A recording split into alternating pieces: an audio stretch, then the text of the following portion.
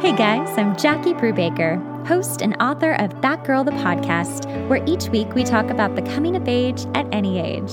That Girl the Podcast is based on That Girl the novel, which is on Amazon to download, listen to, or buy the paperback of. You can also follow us on Instagram at That Girl the Podcast and our Patreon page. Welcome to the Animal Hour. This is Blue, our host. It's like caught the domesticated cats in the wild. Domesticated cats in the wild. Hey guys, welcome to That Girl the Podcast. I'm Jackie Brubaker, your host, and this is my guest, best friend, long-term best friend. Oh wow, that sounds weird. Long-term best friend, Michael Ryback. He's a musician and awesome, and we're going to talk about Chapter 5. Yay. And this is Blue, obviously. He's the studio cat. He's with us all the time now. How's it going, everybody? Anyway, so Chapter 5, let's just start with kind of what came up for you. Like, when you listen to it, just things that have happened to you in the past, or what it make you think? Ooh, well, I think there was definitely a couple themes that pop out when you first read or listen to this chapter. I feel like the first one was just in a modern day era of dating, the ambiguous nature Yes. of whether going out with someone is a date or it's not a date, or if it's a casual hangout, or if it's like a business. Right. Is this like meeting, an actual business hang? Because they are in the same industry, and she wants to work and be like him, essentially, be like Ezra. But yeah, it's like, oh, I know I used to feel that a lot when I was in the music industry. I used to be like, oh, this isn't a date, because, he and I are in the same industry, we have the same friends, we're just going to go see a band. Yeah. And then at the end of the date that I didn't know I was on, they would try to kiss me, and I'd be like, wait, what? No, that thought we were just colleagues. Anyway, that's a whole other topic. I'm sure, in your position, very different for women. being a woman, I'm sure that it's like even more unsettling at times, or a little very confusing. Ambiguous, yeah. I think I feel like I've gone on a couple dates where I'll go to a show with somebody, and it's like I don't know if we're going as friends or not quite yet. And being a musician, I'd like, especially in the past when I play more shows, and it's like you naturally want to take someone to like a show, go somewhere where there's a mutual interest there, Right. No, totally. That makes a lot of sense.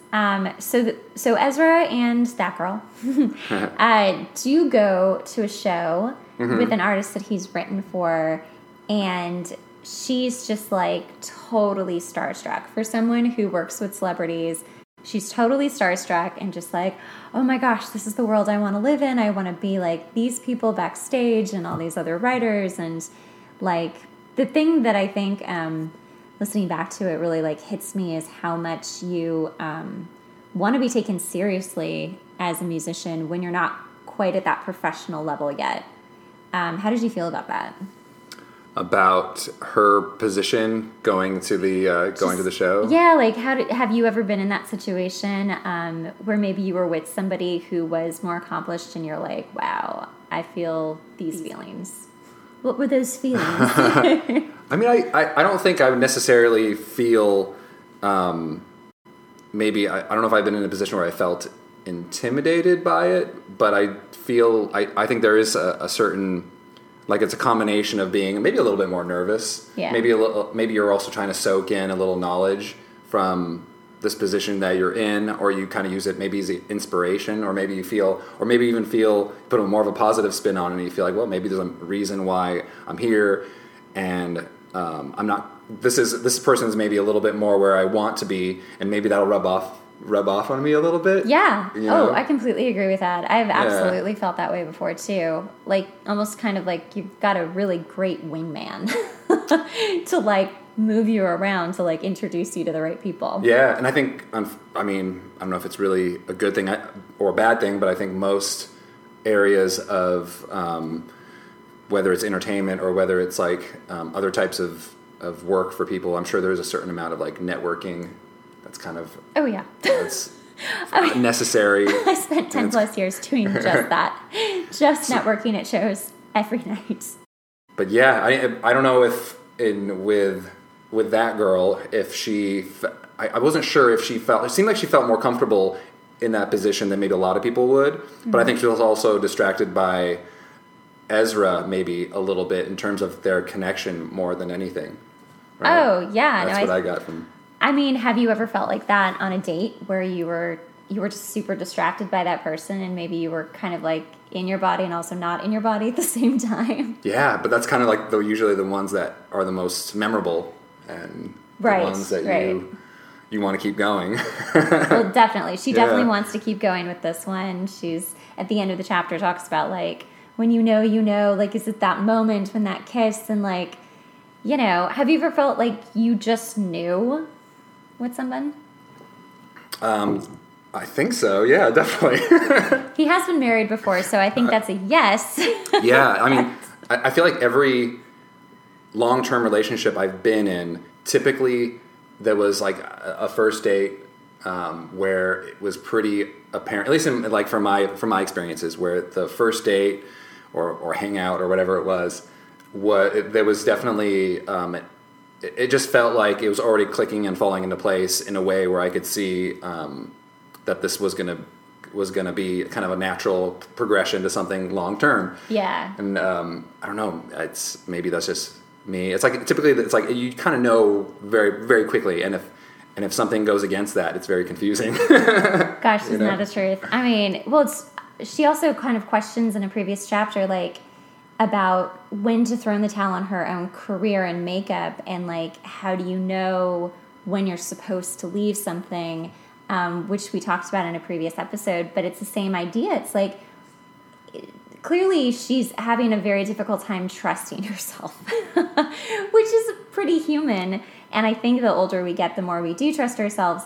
But it's the same idea as like, well, I don't know about my career, but, you know, here's this person too. Like, am I supposed to feel a certain something and then I just know absolutely, or is it something different? Mm-hmm. Do you think in your story is like Ezra's intention very clear cut in your mind for his character, like from that call? Yes. Yes. No, he's very clear cut. I mean, you'll have to read the story, the novel, to actually know what happens. But I don't want to give anything. Yeah. No. I mean, it's but very clear what his role is, and you will find out what that is. Uh-huh. Have you ever dated someone you felt out of your league with? Because I think that she feels out of her league a little bit with Ezra. Mm-hmm. I think she's like, whoa, this is a lot. You are so confident. You are so this and this and that. Yeah, have you ever done that? You know, I think in a lot of ways, I've probably felt like that a couple times. There's always been a little bit of, and maybe if you're the type of person that, you know, I think a lot of people they find something attractive in somebody that they themselves would like to see in themselves. So in a lot of ways, I'm sure I have, where it's probably happened a couple times where I feel like there's a certain excitement where it's like, wow, this person actually seems to appreciate me and seems to like me and we're getting along. Mm-hmm. And maybe they are a little bit out of my league in terms of numerous things. So yeah, I guess I have. Yeah. Have you continued the relationship, or have you felt that you needed to end it because of that? I've typically continued it. I've never ended something because I felt like this person was out of my league, and I felt so uncomfortable by that I ended it. No, I guess I haven't. Right. Okay. Yeah. All right. That's good. I think that's a really strong character point. Characteristic of someone. Yeah. That's also, I mean, that's kind of like, I think for most guys, that would be very hard to, I think that would be hard to process for a lot of guys, right? Oh, yeah. I dated someone briefly a long time ago, and we were young. I mean, we were really, really young, like 20s. And I remember he did break up with me because I had been nominated for my first Emmy, and I was a little bit younger than most, and he was totally intimidated by it, and he also wasn't doing very well in his career. We were all just kind of starting, and I just happened to have gotten very lucky. Maybe that's not the word, but, I was fortunate, and, he did break up with me, and I was so shocked and hurt, and also just confused, like, well, what does it matter? But it does matter because, and I do think, especially with men, it is a little bit harder if your girlfriend or the person you're dating is making more money, or if they are just more successful faster than you are, if you're just not equally yoked. And it can be difficult. There are also some guys who love that, and they're like, please go be the breadwinner. I'm okay with that. And that's them. But yeah. Yeah, and I think I've been in the position where maybe I've always tried to continue the relationship, but I have been challenged by, let's say, my significant other making more money, or being more successful in certain areas. It does kind of like either like it'll partially motivate me because I've been there before, but then I've also been in the place where it's like it does kind of, there is this feeling of wanting to be adequate in the relationship in terms of those like in those areas. So yeah, I think it's definitely been tough, but I don't think it has ever like scared me away from. Well, you are much braver than most men in LA. I will just put that there. Blue also got up to stand up and give you a standing ovation for that. I was wondering if he was going to leave, if he just couldn't hear, he didn't want to hear it. He's like, oh, I'm so done. No, he just wants to cozy up with mommy. Aww. Okay. Have you ever had a magical date like that girl and Ezra do? We'll stop petting the cat. That's so personal. Well, you don't have to explain everything, but have you ever had a magical date where you're just like, angels are singing and like, fireworks? I actually went on a date once where, I kid you not, there were actual shooting stars. Like, it was so magical.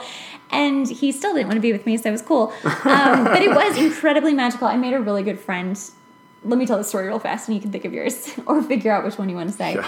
I went out with this boy, and this was going on for like a while.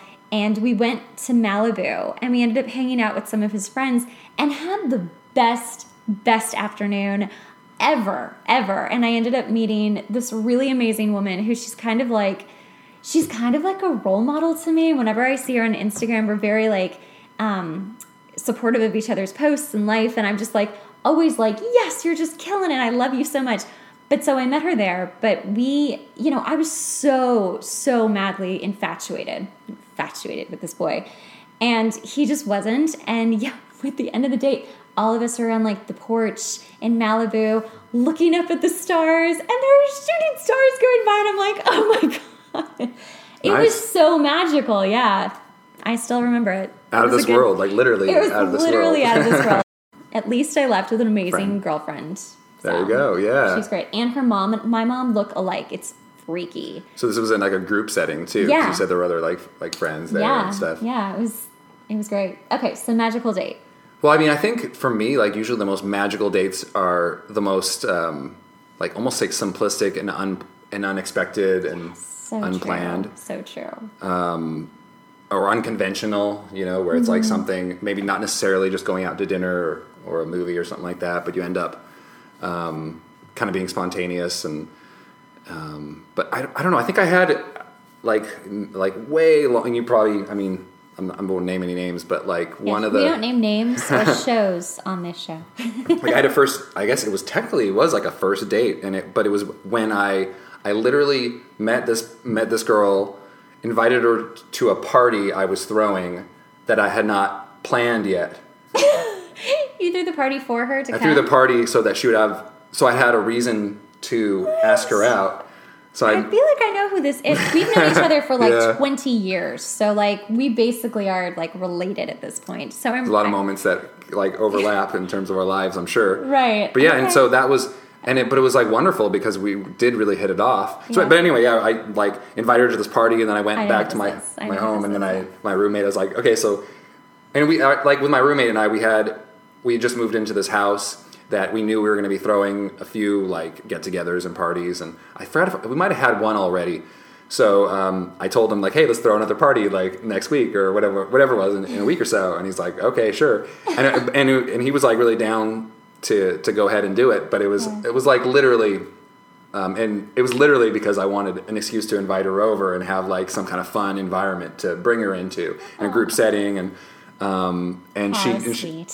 she came and we ended up hitting it off, and we dated for a few years, right? A couple of years after that. Years, yeah. so I always think about that being like, and it was just like we had a really good time, and I know it's not like a conventional first date, but it kind of was. It was a first date. Because it's like I took her to a party, just happened to be at my house that I threw technically to lure her into my life. Come into the house. That is amazing. I know who that is, yeah. What's that? I know who that is. You know who that is. Nice girl. But I also think just like a simple picnic, or we talked about this recently in like today's world where we're kind of limited by what we can do, as everyone knows. Yeah. But that kind of those limitations actually can make you more creative and more romantic, and a simple like picnic at your local park can actually be more memorable. Watching the sunset and enjoying each other's company is actually, I think, the most magical of Agreed. times too. Agreed. Okay, have you ever thought you needed to focus on work more and kept yourself from having a relationship? It's a good question. Have I ever really thought that before? I feel like I've had to focus on myself and stay away from relationships. But as far as work goes, I don't think I've ever been the type to feel like that hinders my work. I think, if anything, if I'm in something that feels healthy, I feel like it adds to my drive and to getting whatever it is I need done. I mean, maybe that doesn't necessarily always work that way, but I think with my own personality, I've never actually shied away from a relationship because of trying to accomplish more with my goals and with work. So I don't think that's ever been in me to do that. You're so healthy. I think it's very... I don't know if maybe that's not healthy. No. I think that's really, really, really healthy. It's weird because I've never interviewed you before, and now I'm interviewing you, and it's fascinating how healthy my best friend is. I'm healthy too. Is that healthy? But like I said, maybe that stunted my career in some ways. I don't know, but I feel like if anything, if you're in something healthy, at least in my maybe in a very like in a perfect world, as a you're gonna help each other out, and you're gonna try to attain these goals together. But then realistically, does that really happen, or is it going to be more distracting? And you never know, because life is full of mysteries. And I'm sure I have been distracted. Yeah, I mean, when I got married, I think that did distract me from my music quite a bit, to the point where I really wasn't. And it wasn't like she was doing anything to try to hold me down. Mm-hmm. She was supportive of it, but just naturally, whatever it was in our dynamic, it did kind of distract me from writing and working and still putting my energy into it. And the band I had essentially broke up, and so I guess so there's an example of how it didn't work. Right, there's a balance. Yeah. Well, I mean, you obviously know this, but no, I've used work pretty much my entire life as kind of like an excuse not to get involved. There was a period. So it's interesting. So like we met when I was 17, my first day of college. And 10 years ago. 10 years ago. So long. And I had serious relationships consistently. Well, I mean, really just with two people until I was 25. And then after 25, I really, we dated for college. And then I dated another he's still a really good friend of mine for years after. Speaking of us dating, what was our first date, since we're talking about first dates? Oh. Well, I don't remember our first date, but I certainly remember giving you all three of my numbers at once. I was like, here's my pager, here's my home phone, and here's my cell phone. So please, and I didn't even say, I didn't say, like, I want to hang out with you. I said, we should jam someday. That's right, you did. You did like say that. The nerd I am. And I don't know if we ever actually jammed. No, I mean, we did write many records we ended together. up, like, definitely, like, worked on a lot of music over the years. Yes. My main writing initially, partner. in that stage of getting to know each other, it might have been Chinese food that we went to get. Really? I think at the man. Frontier Walk, was that? Oh, well, Frontier Walk in Burbank is fantastic. I mean, I don't know if that was a first or second date, or might have been coffee, something like that. But gosh, sorry, I had to like bring that up because we're talking about first dates, and it just seemed like, oh well. Well, I wasn't a magical date. Clearly, I don't remember, but I do remember. And I went over this in like when you first see someone or meet someone you kind of know. You were definitely the person. I said maybe two people. You and someone else were absolute people where I was on my first day of college with my only friend, and we were watching a flood of students walk by, and I really did point to him in a crowd as they were walking by and said, "Who's that?"